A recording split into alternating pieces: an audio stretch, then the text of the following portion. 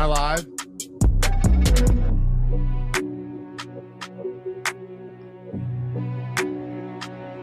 Mike's a hat.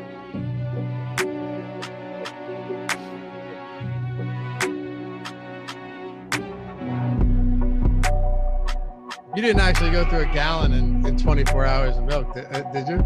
Maybe like 28. Did you really? Yeah, but like I was hungover, so it's cheating. Yeah. Is that your hangover cure? Just a ton of milk? It's my preferred one, yeah. Real? Does it work? Does it help?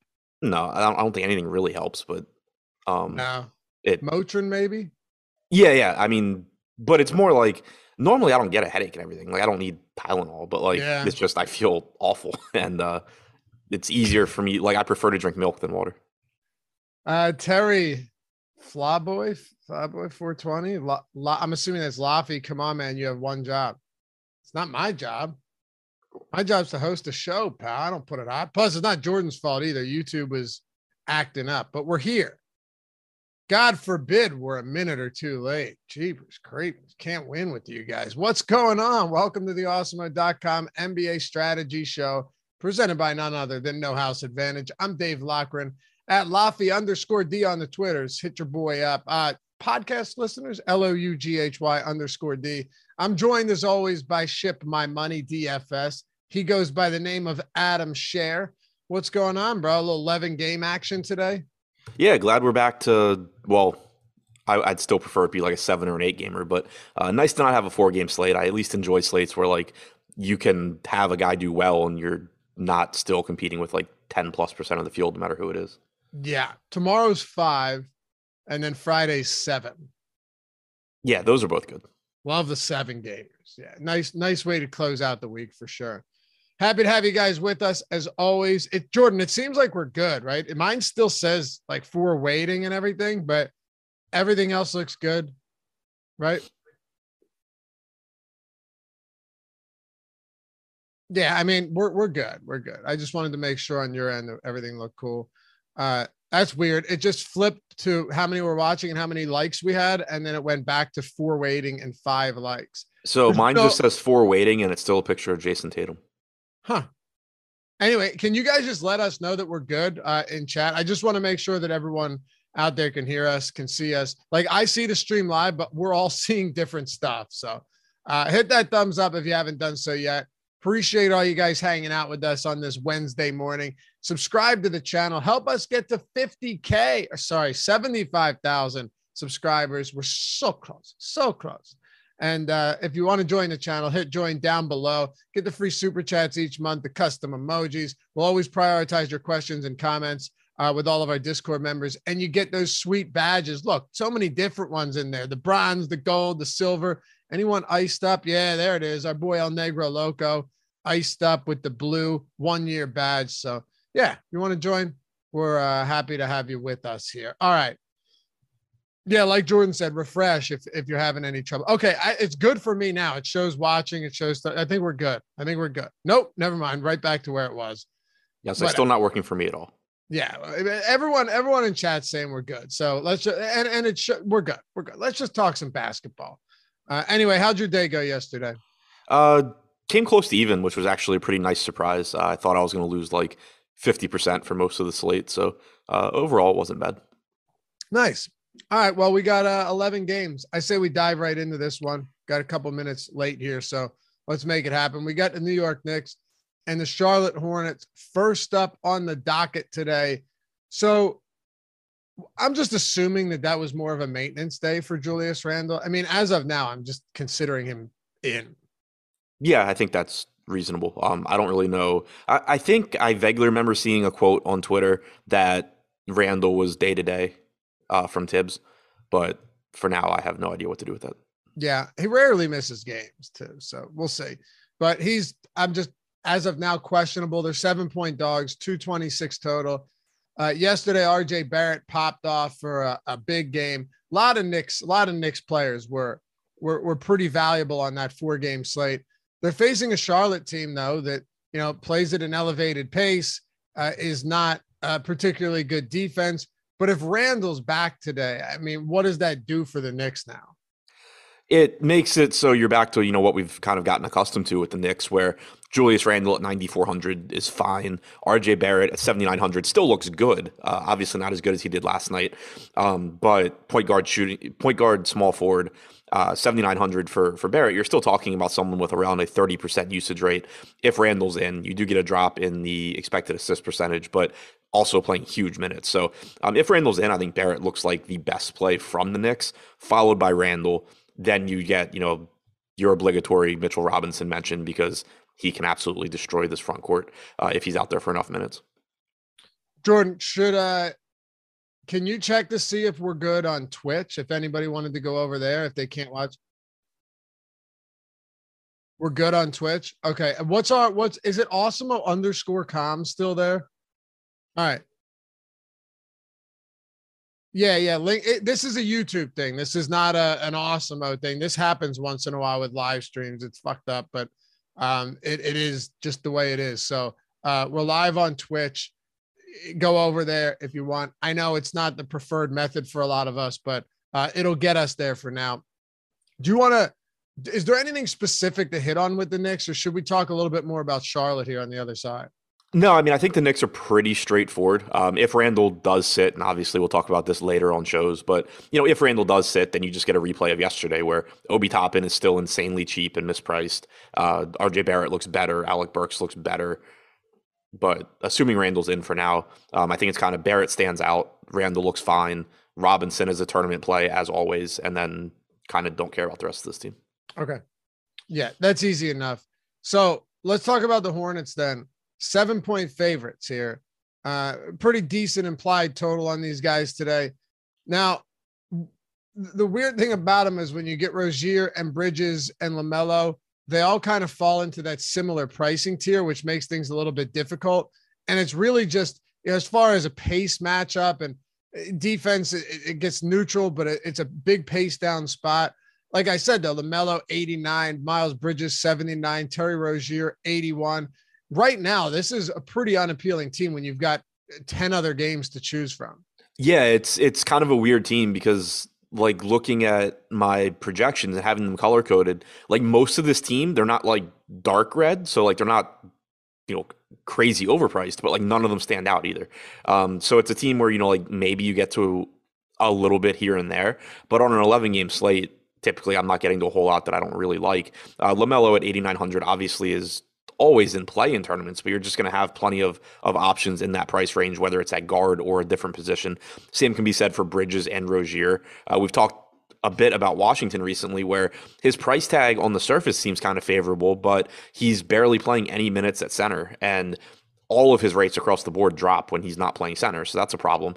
Like last game, he played about 4 minutes at center. You got 24 from Plumlee. You got about 20 from Harrell. The rest went to Washington. That's just not even close to ideal for him from a DFS standpoint. You're probably getting around 24 minutes from Plumlee. There's just not a lot that I see here outside of the occasional shots at Ball, Rozier, Bridges. Yep. Someone said it's working on the phone, not on their TV. So might be working on phone, not desktop. I don't know. Again, for those of you guys just joining right now, YouTube, I'll say it again, like 15 minutes if I need to, but YouTube issue, this is not on our end. So if you want to go to Twitch, Jordan threw the link in the chat. If you want to try it on a different device, you could do that as well. Jordan, I'm assuming you'll continue to see what's going on here, but as of now, we'll just keep going. Atlanta and Detroit, because we got 11 games to talk about anyway. And I'm assuming that the replay should work. I don't know. This is clearly a live issue, but Atlanta playing their second of a back-to-back today, Adam. The spread on this game, they're 5-point favorites, 226 total. Everybody for Atlanta looks to be good to go outside of, obviously John Collins, but Bogdanovich played yesterday. He was questionable, played 34 minutes against the Knicks in that game. And everybody's here. So you've got a healthy team, and you also have an 11 game slate where you've got a lot of high priced players to choose from. Of course, Luka has already been ruled out against Houston, so that takes one out of the mix, but you've got DeJounte Murray against Portland. You have KD against Memphis, Joel Embiid against the Lakers, LeBron against Philly, which I'll tell you why later. That's actually a really good matchup for him. And then you've got Trae Young coming in here against the Pistons in another pretty good spot. Yeah, assuming that everybody from Atlanta that played yesterday plays today. I mean, it is a back-to-back. It is a 3 and 4, so there's always some chance that you get somebody ruled out. But assuming they're in, the way I see it is that Trae Young looks very good at 10-4. We know that his production goes up without John Collins. It's another pretty good matchup against Detroit. So he looks like the best option to me from this team. But then, Capella, Bogdanovich, Gallinari, Herter, Hunter, they're all just sort of like neutral plays where on a smaller slate, I would actually be pretty interested. On this particular slate, it's tough for me to really say anything other than like, occasionally maybe I get to them a little bit. But the only guy from Atlanta that I would expect to get to with much frequency is Trae Young. Okay. See, this is easy sometimes on these slates because certain teams just aren't appealing. These slates are so much easier to talk about. They really are. They are. And it's not even that anyone's intentionally just trying to get in and get out. You're not gonna sit there for 20 minutes and talk about why Kevin Herter could be a good play on an 11. Right. Like I'm pretty sure anybody watching the show on March 23rd of an NBA season is aware that Clint Capella at 6,500 can have a good game. But when you have 11 games on the slate, you're also not doing anybody a service if you just dive into like, oh, well, Clint Capella could have a good game. And the reason is because sometimes he gets a lot of rebounds and scores a lot of points. Like it's a lot. I think it makes it a lot easier to take information from a show if you do kind of gloss over that stuff and just, have an understanding that like, yeah, he's fine, but there's a million good plays on this slate. So with that in mind, I think you could probably say something very similar again about the Detroit Pistons on the other side of this game. Yeah, I think so too. Cade Cunningham should play a lot of minutes. He has shooting guard, small forward eligibility, but his price tag's also up to $8,700. You have Jeremy Grant back. He's $7,300, Bay's $7,400.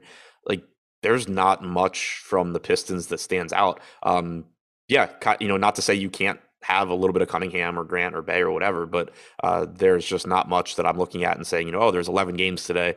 I'm really looking forward to having Jeremy Grant in my lineups. Easy enough for me, man. Sacramento and Indy. Maybe we can get into the weeds a little bit with this one, especially given some of the injury news, right? Because I'm really enjoying what Sacramento is doing. In what sense?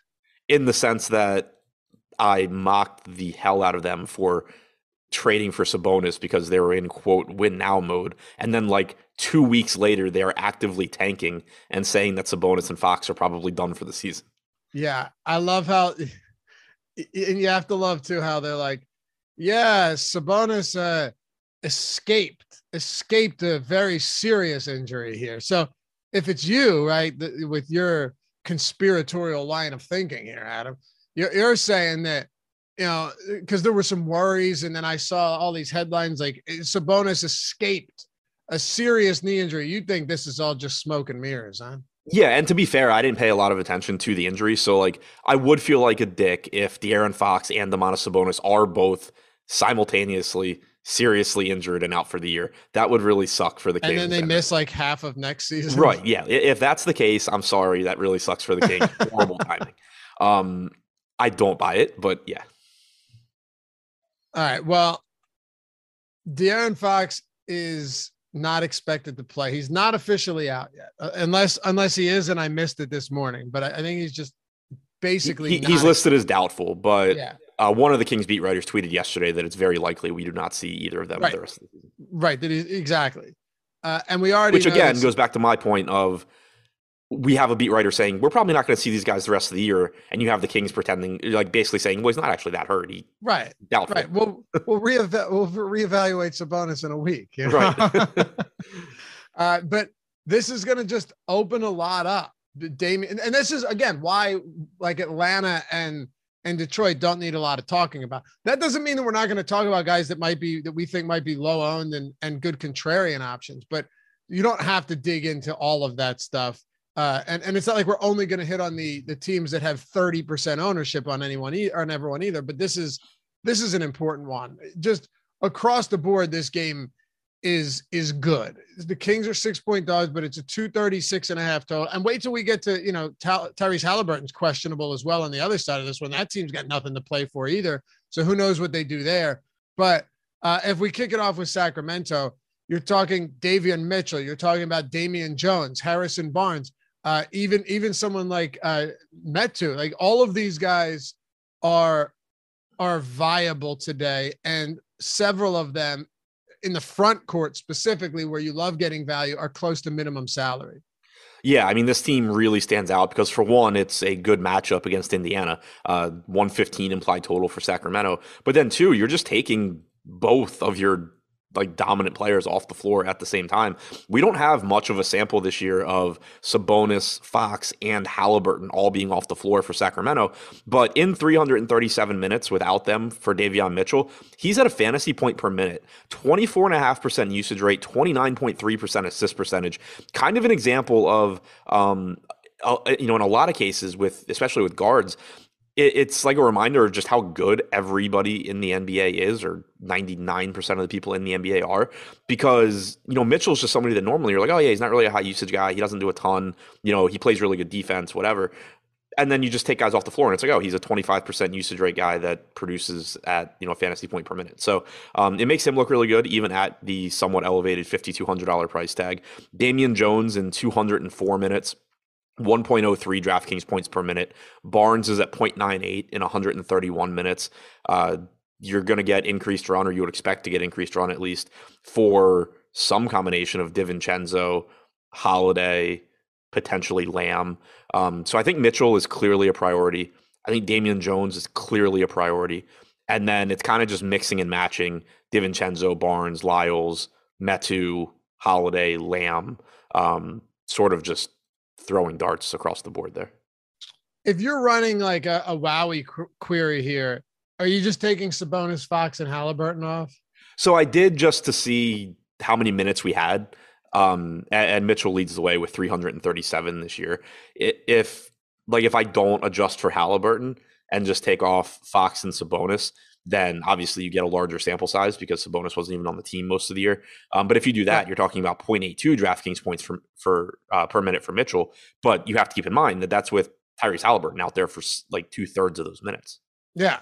Mitchell's I think 1 fantasy point per minute in 337 minutes isn't a horrible sample. No, either. I mean, it gives you an idea, at least directionally, of what's going on. Because the pretty crazy thing with Mitchell, and it's easily explanatory or easily explained. Like, if you take Halliburton off the floor as well, you're talking about 337 minutes with that 24.5% usage rate, and I think I said 29% assist percentage.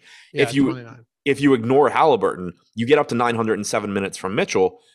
Usage rate goes to 21.2%, assist percentage goes to 21.2%. But then you look, and Halliburton has a 39.2% assist percentage. So yeah, it's pretty obvious what's going on there. Mitchell's just a fantastic play today. I mean, he played 41 minutes in regulation last game. He's going to continue to play big minutes. He's a young guy. Why not get him ample run if you're going to tank against Indy? He might not be minimum salary, but 5,200 still seems not only reasonable, but underpriced given his role right now. Yeah. And go ahead. To your point, like, that's the kind of guy the Kings should be wanting to play now too. Right. One, he's their best option. Like, if they were still delusional and trying to win games, he's their best option. And two, even if not, like, they should want Davion Mitchell playing. I mean, this is the best. Is this the best team on the slate right now? That we've talked about so far, for sure. Yeah. Indy. Oh yeah. Not even a question. Indiana, not so much. But really, this comes down to whether or not Halliburton is out, right? Because if Halliburton sits, don't you think we could actually look to some $7,800 Brogdon and feel pretty good about that against a Sacramento Kings team that plays at an elevated pace, is missing most, their good players, doesn't have a superior defense by any stretch? Like, Brogdon could become a pretty solid option here if Halliburton is out. Yeah, and I mean, I don't mind him if Halliburton's in. I think that it's a case where, like, if Halliburton is in, Brogdon's, a pretty solid tournament play, second tier type guy where he's not going to get a ton of ownership. You're probably not going to get a ton of exposure to him individually, but it's the kind of guy that you can mix into a lineup where you want a contrarian piece or two. Brogdon certainly has upside, but if you take Halliburton out, then you do expect at least somewhat of a usage bump. You certainly expect a bump in assist percentage for Brogdon, and it would make him look a lot better. You would certainly think so. I mean, if you were to take Halliburton off, you have no Sabonis anymore. Who else do you look? Buddy Hield's not someone that you're really too worried about taking away facilitating opportunities or anything like that.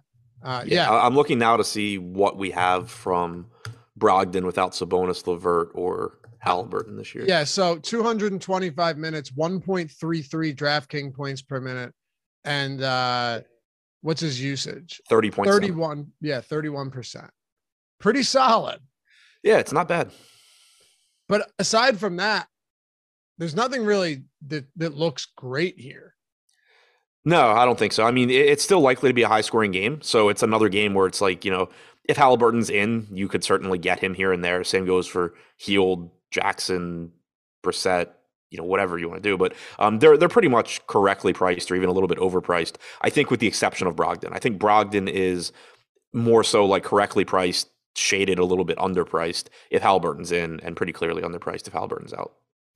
Jordan, YouTube's back. We're good. We're up and running. Yes, I see myself now. Okay, good stuff. Good stuff. Now we're good to go. So if you're on Twitch, I know Jordan mentioned that in the chat, but if you're on Twitch, you're watching on another platform, if you wanted to head back over to YouTube, well, we got you. We're good to go, at least for now. Let's keep it going then. Utah and Boston.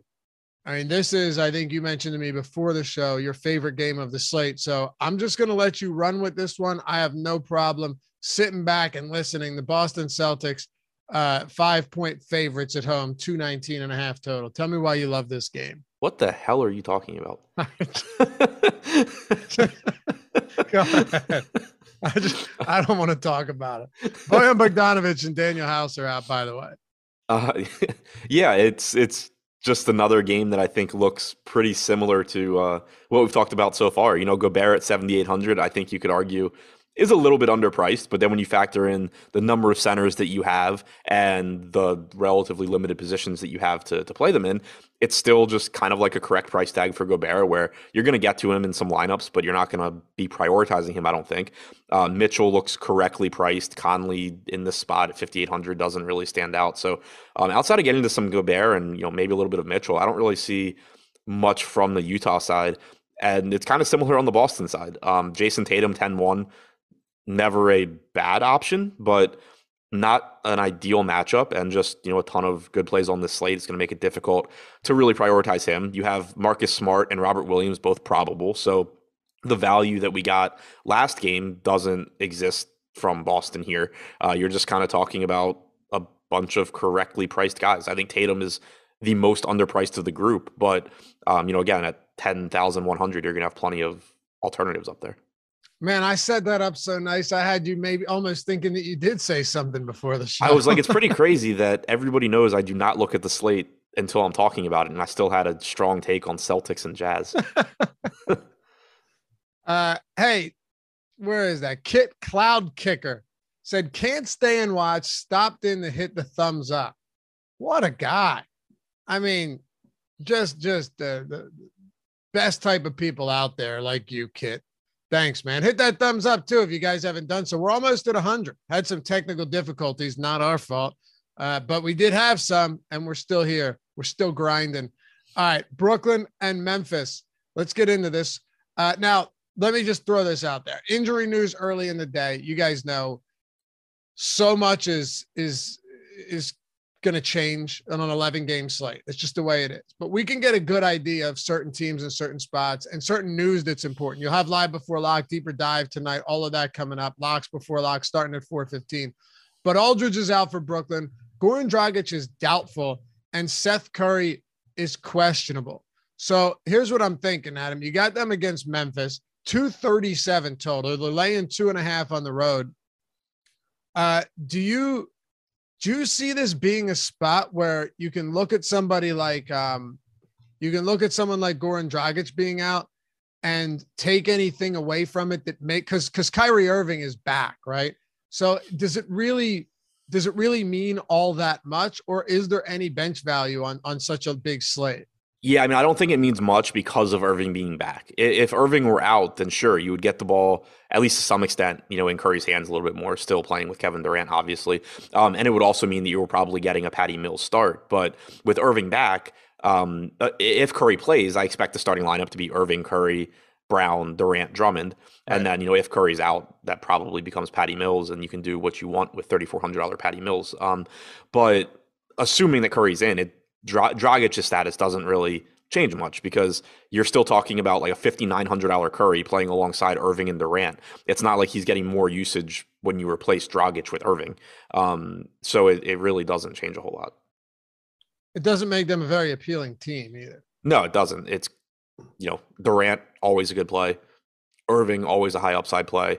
If you want to take some shots on $5,700 Drummond and hope that you get the game where he plays, 24 to 26 minutes, that's fine. But, I don't think that I don't think that's like a much more appealing spot than other similar spots. For example, Mitchell Robinson for $200 less facing Charlotte, kind of the same play to me, except I think more likely to play more minutes. So, it's another team where I think the guys at the top, Durant and Irving, look fine as they always do. But beyond that, I don't really see much.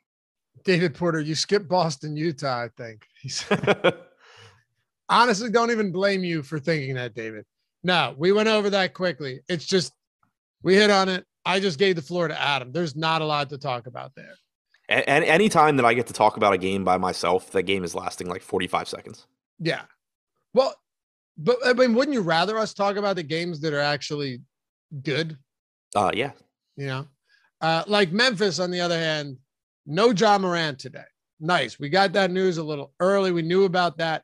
He's sidelined. So Tyus Jones, man, the amount of lineups with Tyus Jones, Davion Mitchell, and Damian Jones today is going to be preposterously high. Yeah, I mean, it's like good job DraftKings for at least making him 4,600, I guess, instead of 34 or whatever. But like 4,600 is still a great price tag for Tyus Jones with Morant out. It's a horrible price tag if you're trying to not have him be 1,000,000% owned.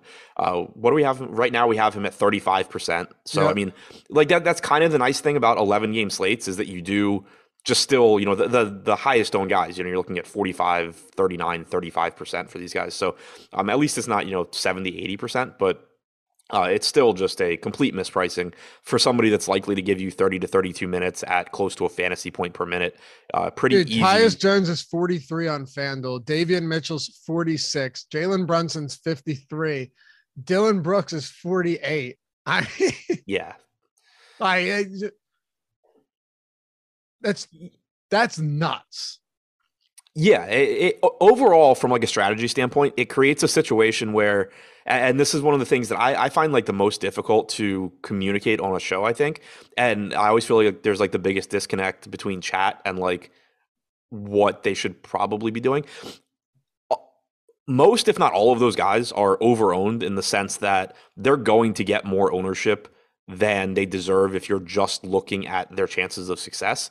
But because you have 8 or 9 lineup spots, depending on what site we're talking about, you don't have to have every single player. You can't just judge it by saying, if a player is over-owned, they're a bad tournament play, because you still have other roster spots that you can use to get under-owned guys, and you're still trying to build a lineup that has a good chance of success. You're not trying to just grab the most under-owned guys and win once every decade. You still want lineups that are likely to do well. So that's the issue that you run into is, yes, I think that any of these guys we talk about are technically over-owned, but I still think they're great tournament plays. We had that conversation with Obi Toppin yesterday where, he's over-owned.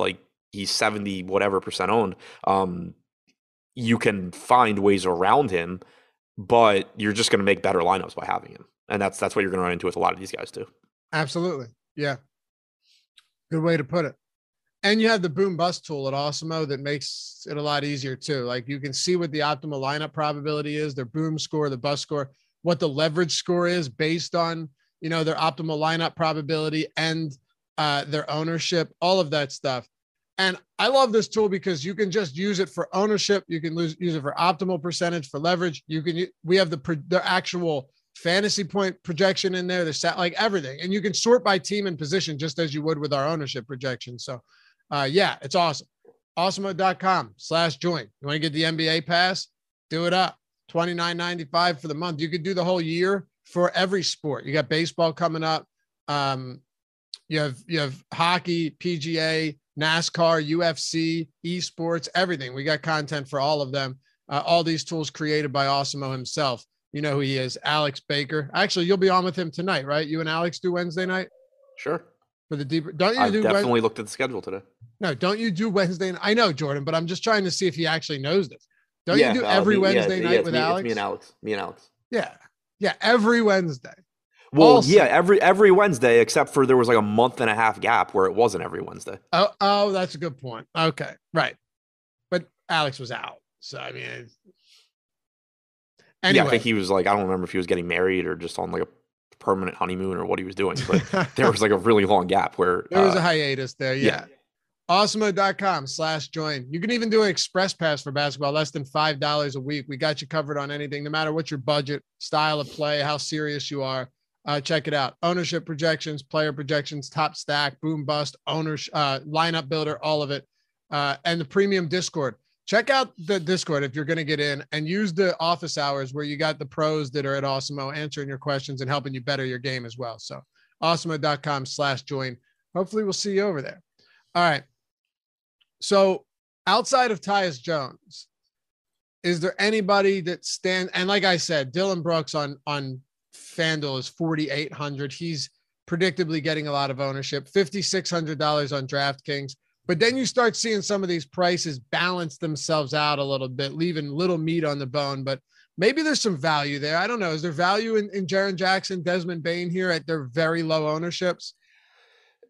I guess it's more like upside than value. I think that they're pretty much correctly priced. Brooks probably still a little bit underpriced at 5,600, but certainly no glaring values other than Tyus Jones here. But you still just get really high ceilings because when you take John Morant off, typically Tyus Jones, like, he's a good playmaker, he's a good facilitator. Typically, he's not going to be doing a ton of scoring and taking over offensively. So you get a path to, just a higher ceiling for guys like Brooks and Jaren Jackson.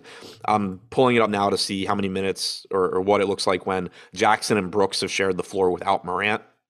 326 minutes together, 1.09 DraftKings points per minute for Brooks, 30.4% usage rate, 1.27 DraftKings points per minute for Jackson, 27.6% usage rate.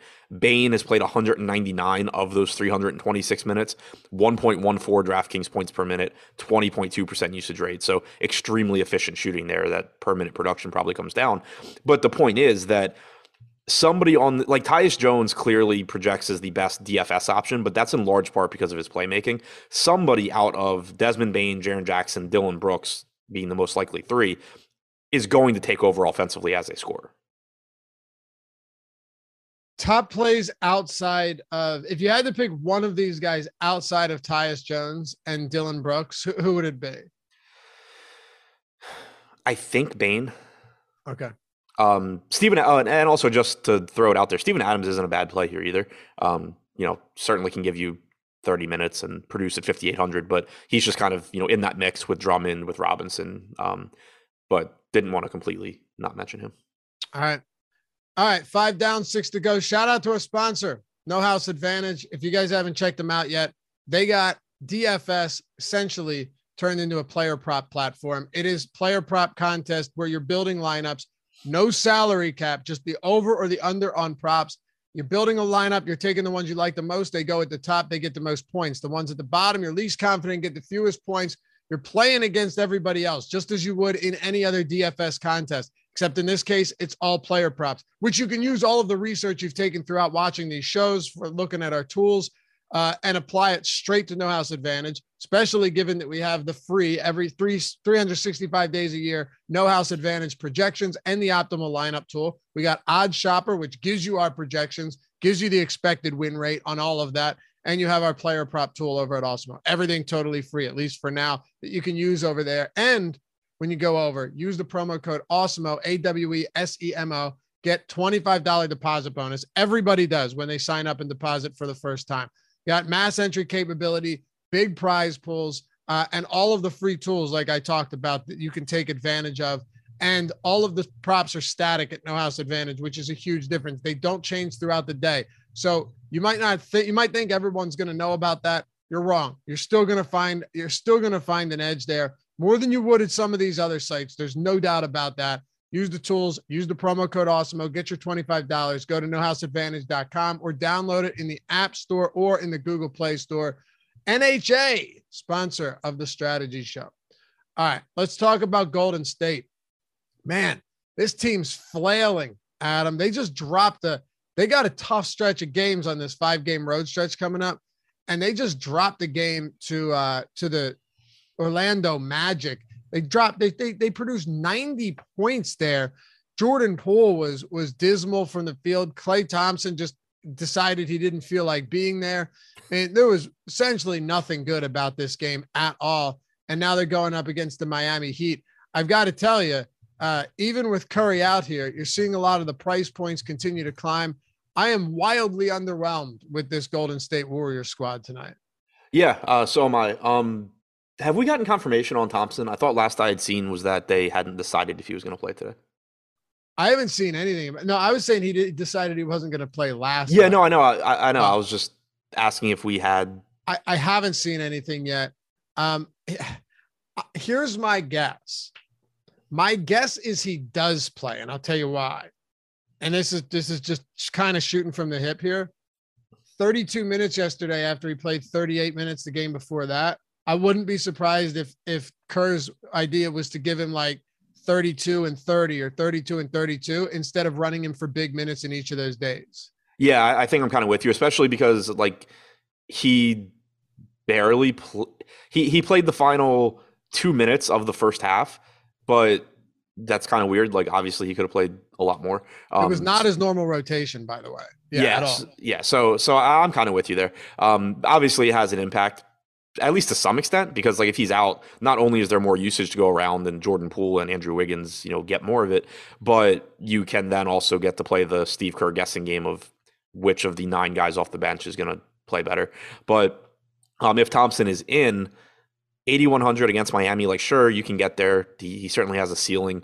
Same can be said for Jordan Poole at 7,600, but this is still a tough matchup. It's still a slate where you have so many options. Like again, if this were a 4-game slate like last night, I would still be pretty interested in Jordan Poole and Klay Thompson, despite the matchup. But given the matchup, given the slate size, I think it just kind of looks like secondary options here. The one piece that looks like they are probably underpriced, Kuminga at 4,100, if people sit. Like Porter, I think is probably pretty likely not to play today. And then if Thompson sits, you could certainly get plenty of playing time from a $4,100 Kuminga. I'll give you something crazy here. Warriors have the lowest implied total on the slate by over 4 points. That's pretty nuts. Yeah. They're just not very appealing. They're not very appealing. And somebody said Klay is overrated, but doesn't even know how to spell Klay's name. So I think it's fair to say that I at least understand how little respect you give him. Yeah, you must hate the guy. Yeah, Klay's pretty good. Plus, he's returning from like a 9-year knee injury. Yeah, and I think Klay has actually like always been underrated because he plays next to Curry. He's a spectacular player. It's funny. Who was the one guy that who was the one guy that like the whole league was upset about that didn't get into the all-time 75? It was Klay Thompson. People talked about that for like months. You remember that? Yep. Yeah. I mean, I didn't until you mentioned it, but now I do. Yeah. But that means well, of course you remember because I mentioned it and you recollected. Look, I knew it happened. I just. Right. I wasn't asking if you were thinking about it before I said it. I was like, if I had to guess, like outside of, I mean, obviously I would have gotten it right because we were just talking about Klay Thompson. But like, if you had said at the start of the show, what player was everyone upset? Didn't get into the, okay. I would have been I have no idea. I had to refresh your memory a little bit. All right. So Miami, we're waiting on Butler. I think he's going to play, but you have like Butler, Oladipo, Caleb Martin. They're all questionable.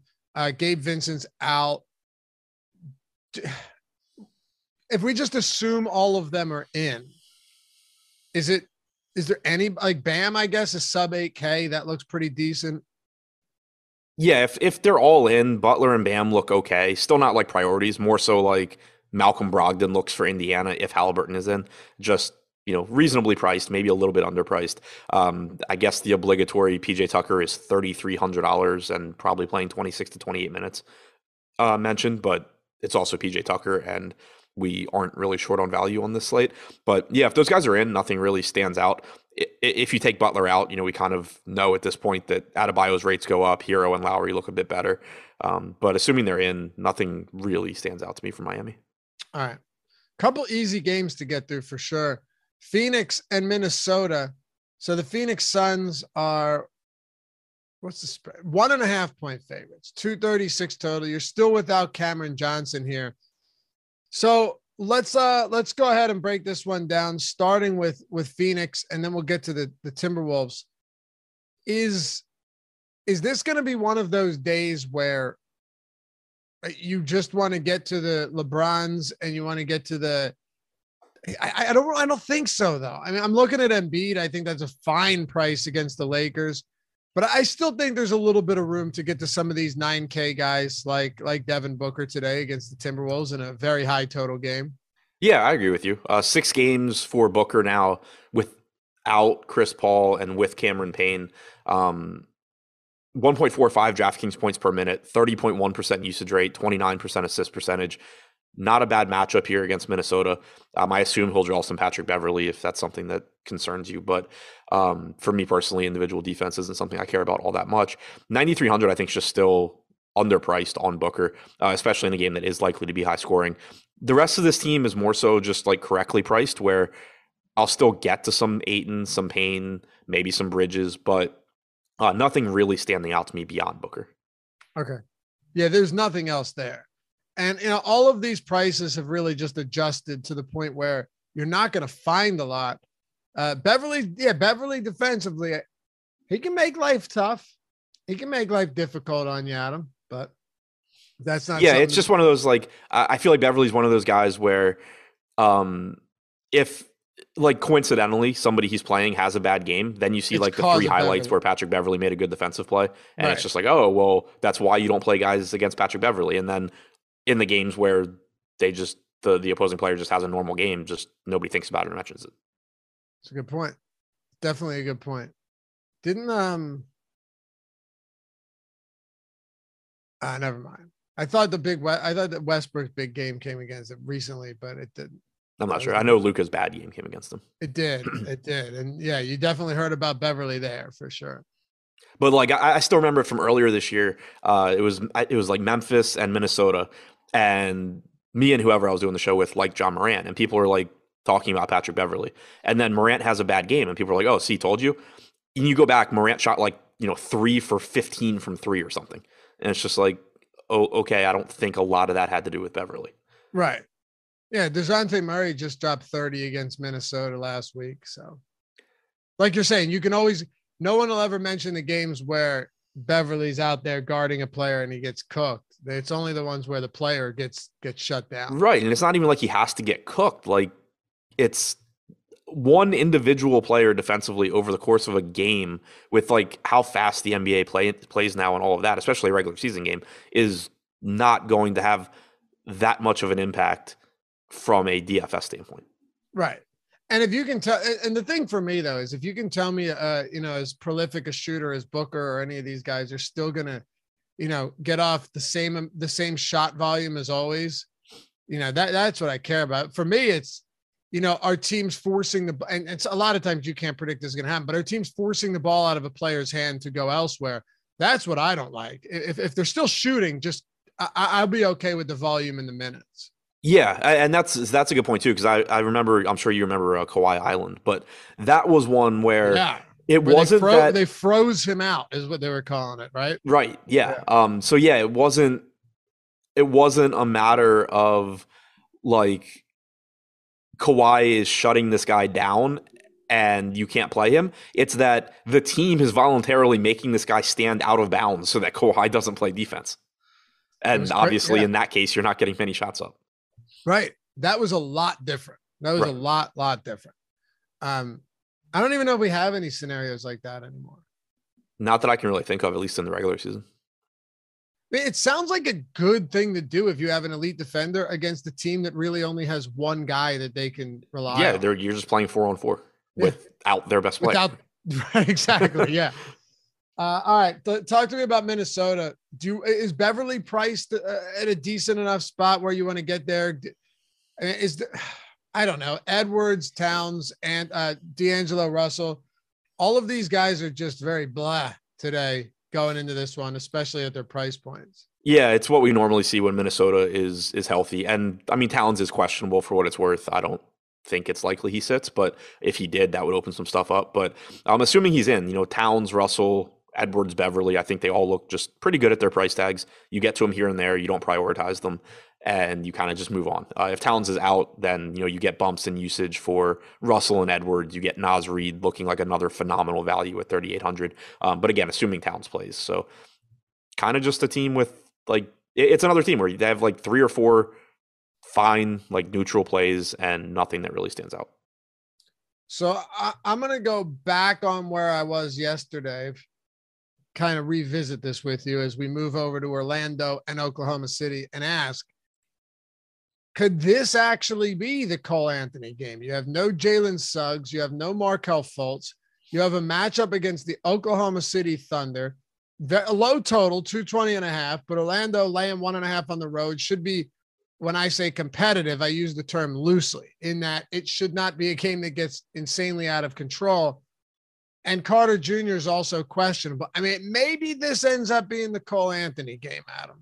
Yeah, I mean, it's possible. The concern that I have mostly is still just the playing time. I mean, you got another 29 minutes yesterday. He also had an 18.3% usage rate. That goes with what you were saying, that you've just seen a decrease in usage recently from him. And especially when you consider that Suggs has missed a decent amount of games, that's kind of surprising. So he's still somebody that I think has the ability to outperform this price tag. But if you had asked me 2 months ago, if you give me this situation 2-3 months ago, you had Anthony's production up to that point, you had Anthony playing 34 minutes, I would really, really like Anthony. Here, it's kind of just I wouldn't be shocked if he does well, but I have no confidence in him whatsoever. Yeah. If Carter's out, then that should benefit his usage as well. And obviously, you guys know I feel the same way. I'm just saying, if there was ever going to be a spot, it's with Suggs and Fultz off the floor, maybe there's an advantage there. And the matchup is really good. The problem is, and this is the issue for me, his price has come up $400 overnight too. It's not like he's even getting cheaper or staying the same. Yeah, exactly. And Fultz is a good point too. Maybe you get a few extra minutes there, but yeah, the salary moved a little bit as well. And then you also have to keep in mind everything's relative. And 6,700 for Anthony, I think is fine. But when you just think about guards that we've talked about, Davion Mitchell, clearly underpriced. Tyus Jones, clearly underpriced. Yep. And then, at the top end, Trae Young looks good. I'm sure there's a couple that, Kyrie is always good. DeJounte Murray is going up against Portland. Right. You might have Brogdon without Halliburton. It's shaping up to be a very deep guard slate. And then we have, the Dallas guys. It's going to be a very difficult slate, I think, to play guards that you're kind of neutral about. Totally agree. But I mean, RJ Hampton getting 10% right now seems pretty egregious too, given this guy's insane lack of production. Yeah, he's one of those, he always projects as a good point per dollar value just because he is cheap. He is likely to play around 28 minutes. And cool, he'll get you 22 to 24 DraftKings points at 4,100. If he's getting ownership on this slate, I don't think it's very difficult to just find alternatives to him. Not to say he's a bad play, but it's one of those where it kind of goes back to what I was saying before about not every quote unquote overowned player being created equally. When you talk about guys like Tyus Jones that are just wildly likely to be successful, and then you talk about somebody like RJ Hampton, yeah, he's getting less ownership. But if I'm building a lineup, I'm prioritizing getting to Jones and finding something lower owned than Hampton, as opposed to saying oh yeah, I'll take Hampton here and not play Tyus Jones. Yep. Yeah, that doesn't. I mean, he's like a rich man's Aaron Wiggins at this point. So yeah, not a bad comp. No, and that's not saying much. I mean, it's saying very little about Aaron Wiggins, though. Yeah. Oklahoma City on the other side. So SGA is questionable. I want to say I think he plays, but at this point, there's really no rhyme or reason. If you want to sit the guy because it's a lost season and they're playing for nothing, go ahead and sit him. But can we just give him some credit? Even against Boston, he goes 13 for 23. He shoots 4 of 4 from 3, finishes with 31 points and 9 assists against the Boston Celtics defense. I mean, this guy just gets it done. It's crazy.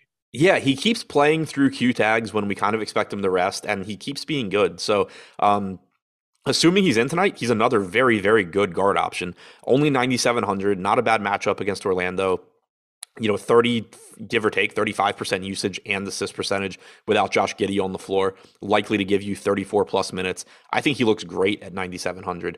If he's out, it's a bump for guys like Trey Mann, potentially Teo Maledon at 3,300. But assuming he's in, Gilgeous-Alexander looks great to me. And then it's kind of just, getting to a little bit of Baisley, Mann, Pokusevski, Roby, if Sarr is out. Like any of those guys are fine. But Gilgeous-Alexander looks like the clear priority. Yeah, Sarr was out the other night, and my God, was Roby disastrous or what? Yeah, still played 26 minutes though. Yeah. I'm not saying it means you don't go back to him. Just that, I mean, it was as bad as awful. It could possibly get. Yeah. 12. Yeah, I mean, this is someone that averages about a DraftKings point per minute for the season, and he averaged less than half of a fantasy point per minute in that game. Look what he shot from the field. What are you? I don't have it in front of me. He's 0 for 6. Yeah, that's not great. Just completely irrelevant in that 7.9% usage rate, minus 15. Yeah. 0 points. It was bad. Very bad. Houston. Well, if there's one thing we know about Isaiah Roby, it probably means he's dropping 50 tonight. Yeah. Well, that's the thing. You said he is about a per minute, 1 fantasy point per minute guy. It's not like we haven't seen big games from him, Yeah, I mean, if Sarr is in, Roby's just so risky because, one, you get potential performance issues, but 2, you never have any idea how many minutes this guy is going to play. But if Sarr is out, then you at least can feel a little bit better about the playing time. But then it's still, what he's still on Oklahoma City, and it's a matter of, what is he going to do? Yo, Christian Wood is coming off 2 outstanding games in his last 3. He shot 8 of 9 from 3 last. You and I were talking about it yesterday morning. I was enamored watching this guy play the other day. 14 of 18. I think it was you that said you saw that Washington was up by a lot and that they were going to sit the starters. And then Houston was winning in blowout fashion. That was all Christian Wood. 8 of 9 from 3, 39 points, 10 boards, 64 fantasy points. And then 2 games back against Indy, he goes for 32, 13, and 7 with 5 stocks and 70 fantasy points. I can't stress enough how, and I'm just going on. I'm not saying that this is a guy that you should be getting to with frequency tonight against Dallas, but it's hard to stress enough what this guy's ceiling looks like when they're playing in competitive games and he's getting starter minutes. It's one of the best out there. Yeah, and one good trend we've seen in those couple of games, and it probably, at least in some part goes hand to hand with how well he was playing, but you did get 36 minutes against Washington. You got 34 minutes in the game against Indiana, and Şengün played 21 and a half minutes against Indiana, 24 minutes against Washington. So that's one thing that we've had to pay attention to with Wood all season long is what is Steven Silas Jr. doing with the Şengün rotation, because it's unlikely that they ever go into a game and say like, okay, we're just going to play Şengün 10 to 12 minutes and, just play him behind Christian Wood and let Wood play 36 minutes. But if they're going to play them alongside each other, that makes it a lot easier for Wood to get the 34 to 36 minutes because you're just getting Şengün to his 20 minutes, with some of those minutes coming alongside Christian Wood. So the fact that we've been seeing them back to doing that recently, and when he's playing well, at least getting Wood 34 to 36 minutes, I still don't think you can prioritize him at this price tag, but you're right. Like the ceiling here is massive because not only do you have a lot of volatility in Christian Wood's production, which is always nice in tournaments, but you have volatility in his playing time in that if he always played 34 to 36 minutes, he would not be $8,300. He'd be 10K if he played 36 minutes a night. Yeah, if he played 36 minutes a night, he'd be pushing 10K. Yeah. And you can't project him for that either because on average, because of blowouts and sometimes just not getting as many minutes, like you're looking at, 31, 32 minutes on average.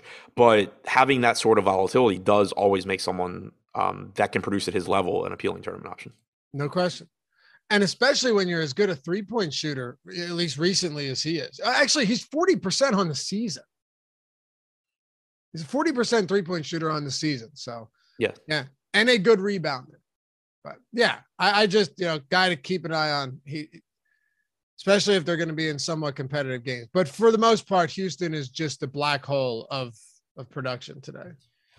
Yeah, pretty much. $6,300 Porter, $5,800 Green, $4,200 Tate. Like nothing that looks great, nothing that really looks bad. Just kind of one of the less appealing teams overall. On the other hand, though, look at this Dallas team. Spencer Dinwiddie, Jalen Brunson. You can even throw guys like DFS and Reggie Bullock into the mix. But when you take a guy off the floor like Luka Doncic, it has, one of the most insane impacts. I would say even more than taking someone like Jokic off the floor, because the guys around Jokic just aren't very good at all. So they'd still be very, very, very good value. No doubt about it.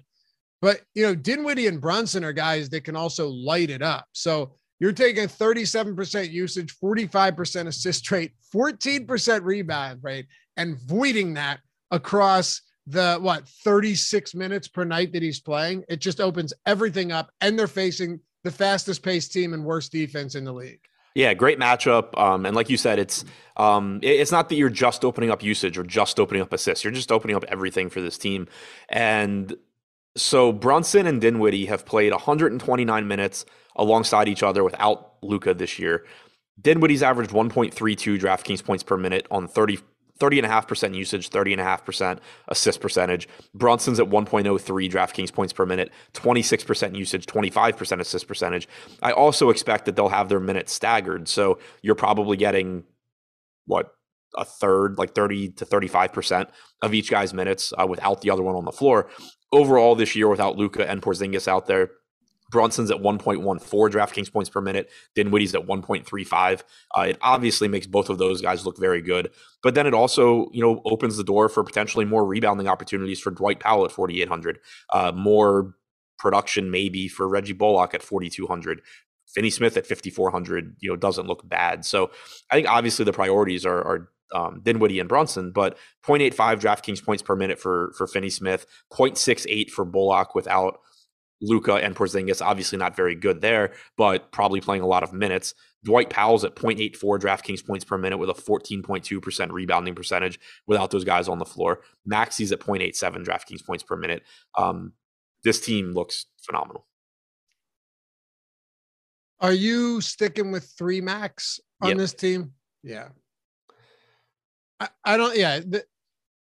I think just a lot of this usage is going to be concentrated towards Dinwiddie and Brunson. So yeah, I mean, it's the slate size too. Like whoever the fourth guy is, he can have a good point per dollar game, but like to win a tournament, you need all of the spots to do well usually. And there's already we already know there's good value on this right. slate. Yeah, it would be different if it were like, yesterday and everybody's correctly priced and then Dallas has all of this. Like, yeah, sure, go to 4. But 11 games, like the opportunity cost for a position is still massive. So do you think we get any type of shakeup in the starting lineup today, or should it just be as predicted? I don't remember what they started. I'm pulling it up now, what they started last game.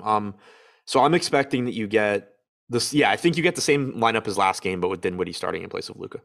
Right. Yeah.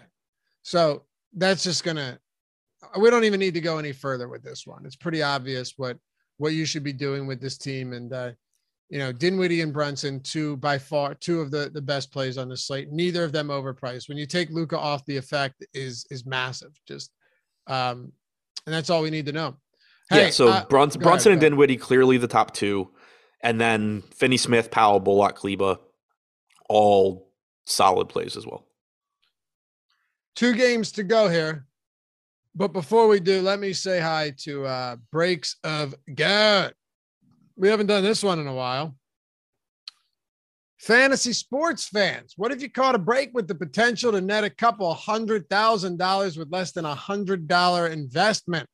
Well, we have great news because breaksofgod.com is the place to catch that break. Breaks of God is the latest sports card collecting trend to catch fire in America. And it's how sports card collectors of all ages are building high-value card collections without huge investments or risks. It has quickly become a popular and economical way for sports fans to get potentially high-value or rare cards without having to buy a ridiculous $1,500 box or case themselves. From football to baseball and everything in between, there are many slot options available for under $100 so you can get in on the big money action. Breaks of God box breaks dramatically increase your odds of getting big money premium sports trading cards for a fraction of the cost of expensive, hard to get boxes. All the cards are broken from sealed premium boxes live on Instagram, and the cards are shipped directly to you for free when the live break is over. Slots are limited, so get in on this fast. And to learn more about how you can hit big money cards, this is the important part. Listen up and get 30% off your first break. Go to breaksofgod.com/A30, like Awesemo, A30, A30. That's breaksofgod.com/A30 and get 30% off your first break. Also, make sure to follow them on Instagram at Breaks of God. Philadelphia, Lakers. We've got Philly on the road, 7.5-point favorites. Everybody's healthy for this team. LeBron, Embiid and Harden, those were maintenance days. We know that much. Embiid's getting a ton of ownership today against the Lakers, man. 24%. I mean, he should absolutely destroy this team. You would certainly think so. God, Harden's sub 10K too. I mean, pretty favorable pricing on the Sixers here. I would say so. I know Embiid is the go-to guy here for sure, but I think, you know, what you and I were talking about with Christian Wood is applicable to James Harden, just in the sense of, even if he's not coming out there and ripping off the, 70-point games each night, there's always the potential for James Harden, who's playing 40 minutes a night plus minutes a night in regulation in a lot of these games, right? 42, 44, 42, 42, 39, 38 over his last four. I don't know. Maybe I'm a sucker here, but sub 10K is against the Lakers definitely has me interested. Yeah. So he's played 11 games now with Embiid. He's averaged 1.34 DraftKings points per minute, and he's averaged 38 minutes per game. If you just, take those averages, you're talking about like a 50-point projection, and that's without accounting for the fact he's playing the Lakers. Yeah, he's really cheap. He looks like another very, very good guard option. And then Embiid similarly, I think is just, he has to contend with Harden now, but I think he's still $500 to $1,000 underpriced. 1.63 DraftKings points per minute in those 11 games, 35.3 minutes per game. And good luck with whatever answer the Lakers think they have. Like, I've already seen people in chat saying, oh, the Lakers are going to have to play Dwight Howard to slow down Embiid. Like, maybe that's better than their alternatives, but that's not the answer. No, it's not.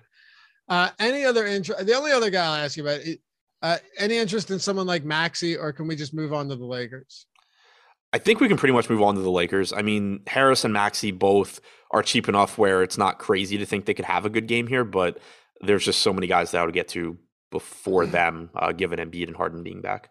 So I know, Embiid's in a great spot, a lot of high-end guys in great spots, but I really actually like LeBron a lot at sub 10%. I know that he's more expensive than a lot of these guys, but his last 10 games, he has a 35% usage rate, which you're like, all right, yeah, that's high.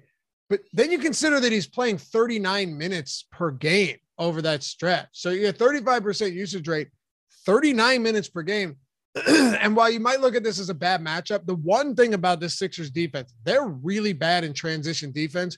LeBron's one of the best, second best actually, behind Giannis this season, transition scorers in the league.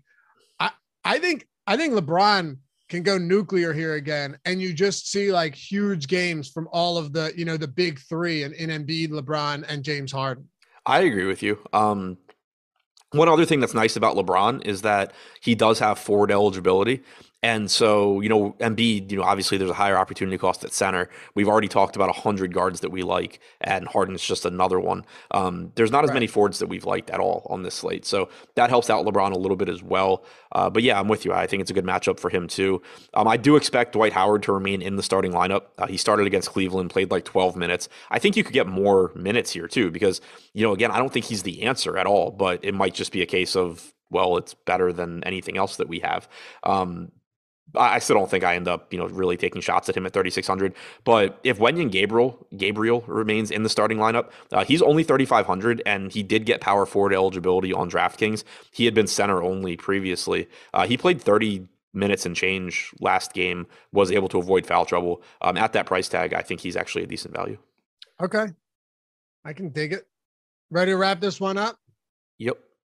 Not bad timing. We've been doing pretty good on these strategy shows, keeping them flowing along, get some good content information, maybe a little entertainment along the way. San Antonio and the Portland Trailblazers. Can you hit that thumbs up too? 24 from 100. I'm about to sneeze. Let me look at the light. Needed to look at the light. Did I get the mute in on time, Jordan? Professionalism at its finest. Did you get me off the screen in time? Didn't think so. Nope. I'm kidding. I mean, I would not expect him to do that. That was rapid fire right there.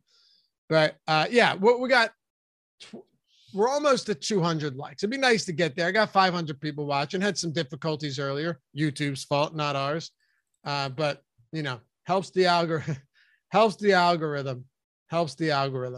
All right. Let's talk about San Antonio and Portland. Whoa. What's up? The Chiefs have given Tyreek Hill permission to seek a trade. What? Despite an offer from the Chiefs that would make superstar Tyreek Hill one of the highest paid receivers, extension talks have stalled, and Kansas City has now given Hill's agent permission to seek a trade. Yo. Wow. I mean, I hope he goes to Cleveland and we just get to watch the world burn. Yeah, or Cleveland burn again. Well, yeah, that Something has will happen. happened. Something bad will happen. I mean, it would be funny if it just like, God, I don't know. It's just like going from Patrick Mahomes to anything at this point. Obviously, yeah. Deshaun Watson's not the worst downgrade, but man, that's weird. Yeah. Is it because he wants more money? I don't know. Or he just it was a Rappaport tweet, so also a decent chance it's total bullshit. But I don't know. It didn't give a reason. All right.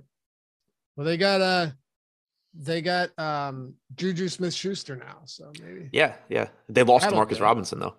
What's up? They lost to Marcus Robinson though. But they got the potato chip. All right. Let's wrap this one. San Antonio Spurs. I think anytime you got DeJounte Murray against Portland, it's a pretty viable spot here. Matter of fact, I don't even think a guy like Keldon Johnson is we talked about there aren't a lot of forwards. You're trying to get different. I don't think Keldon Johnson against Portland's that bad. His potential assists are up considerably lately, which is really interesting to me. He plays huge minutes in close games, which who knows if this will be. And this guy can go out there and rip up, get like 10 threes up as well. But I mean, obviously DeJounte Murray. And then I think I like DeJounte Murray a lot, but I think you could make an argument that Pirtle and Devin Vassell and Keldon Johnson, kind of like all of those guys fall into the category of, if I end up with some of them, I'm perfectly fine with it against Portland. Yeah, I agree. And San Antonio once again without Lonnie Walker, so and obviously McDermott. So there should be plenty of minutes available. Johnson, I agree with you. 6,500, not a price tag that I'm like going out of my way to Pringle's get on the Bears now? Really? Sorry. Yeah, so I mean Johnson, like I don't think I'm going out of my way to get to him at 6,500, but if he ends up in a lineup here and there, I think it's fine. It's obviously a good spot. Pirtle at 6,400, I think looks like a good value. I love DeJounte Murray at 10-3. The issue is just, again, there's like 12 guards on this slate that I think are fantastic. I think Murray's towards the upper end there at only 10,300, but it's still typically I'm not going to take like a huge stand saying, oh well, I'm very confident DeJounte Murray is going to be the highest scorer out of these 10 guys that all project for 50 plus fantasy points. But he obviously looks great. If you get to some Vassell at 5,700, some Josh Primo at 3,500 even, I don't have any issues with those either. Can't believe he's on the Bears now. All right, Portland. Dude, what a disaster. But there's no Anthony Simons again, and there's no Josh Hart. Does anybody look good to you? I mean, Hart being out certainly opens up production, but you have gotten some increasing price tags as well. Brandon Williams at 6,800 looks okay, but it's just so tough to play a guard today that looks decent. Same can be said for like Eubanks, the $5,900 or $6,000 center. Winslow is a $5,900 Ford. Even Dunn, $4,200. I think that he's somebody you could use as a pivot to like RJ Hampton, or, if you had to get off of Tyus Jones in a lineup for whatever reason. But I don't think he's really I don't think he's comparable to Jones. But he's getting 6% ownership compared to, I think it was 10 on Hampton. So it's a bunch of guys that kind of just look neutral, nothing that stands out. I like the San Antonio side way more. Me too. All right. Last thing on this. Jets and Dolphins are the two teams in serious talks for Tyreek Hill. You cannot refuse to sign a contract with Patrick Mahomes and then go to the Jets or the Dolphins. That's what I'm saying, man. Could you imagine? Like, maybe Wilson ends up being fine, but the insane downgrade from Patrick Mahomes, like a perennial Super Bowl contender, and you'd rather go to the Jets. I'm not making the decisions. I don't know what else goes on behind the scenes. I mean, I would rather go to New York City or Miami than Kansas City. I haven't been to Kansas City. I've heard good things. I still feel pretty confident in saying that. Yeah, I don't know. I mean, I guess it depends on whether you care about winning or not, right? I'm serious. I feel like there's some players out there that would just, rather take the additional money and not really give a shit about winning, where other ones would rather win. Yeah, and honestly, I kind of think that's something that players get like too much heat for sometimes. Like, yeah, it's easy to say, oh, well, all I would care about is winning, blah, blah, blah. And it's like, or you could spend your like late 20s in Miami with a shit ton of money. I think the thing there would be essentially like, if you don't care about winning that much, are you putting everything in? Right. I'm not saying you're not, but that would definitely be perception, right? Yeah, and it's yeah, I mean, I get it as like a red flag. But that's more from like an organizational standpoint too. Like people on Twitter or Facebook or whatever that are like, oh, this guy's already won, an NFL championship. He obviously doesn't care about winning. Like, I can't imagine, doing that. It's like, well, I don't know. I think there's worse things that you could prioritize than being rich in a major city. Yep. The whole Marquez Valdez-Scantling thing though. If he did come to the Chiefs, I know you guys were joking about it in chat, but if Hill was gone and MVS was on the Chiefs, his fantasy value would go through the fucking roof. Oh yeah. Right. He's a deep threat. That's what he does. And we saw what Rodgers could do with him, even when he was targeting Adams, with like a 35% target share. Anyway, we'll wrap it up with this. Andrew Kang, thanks for the super chat. What's up, guys? Even though their price points are different, do you think Dinwiddie or Brunson has more usage or pretty even? So based on what we've seen, if you give me even odds, I would guess Dinwiddie has more usage, but it should be really close, especially considering I expect their minutes to be staggered. And he's only played 157 minutes without Doncic and Porzingis. Right. And from a fantasy standpoint, it doesn't really matter that much. Like, again, like based on what we've seen, Dinwiddie's produced a little bit better, but I expect it to. I view them pretty much as the same guy in the same spot. Appreciate you guys. By the way, 6 likes to 100. If you forgot, atone for your sins. Get us there. Much appreciated. Subscribe to the channel and follow Adam at Ship My Money DFS. Me at Laffy_D. Fun show as always. We'll catch you back here. Shout out to our wonderful producer, Jordan Klein. And we'll see you here tomorrow. But remember, NHL Strategy show today, Yahoo Strategy show with Greg and myself in 45 minutes, Locks Before Lock at 4:15, Deeper Dive at 4:45, Live Before Lock at 6, after show at 7 to 7:30. Peace.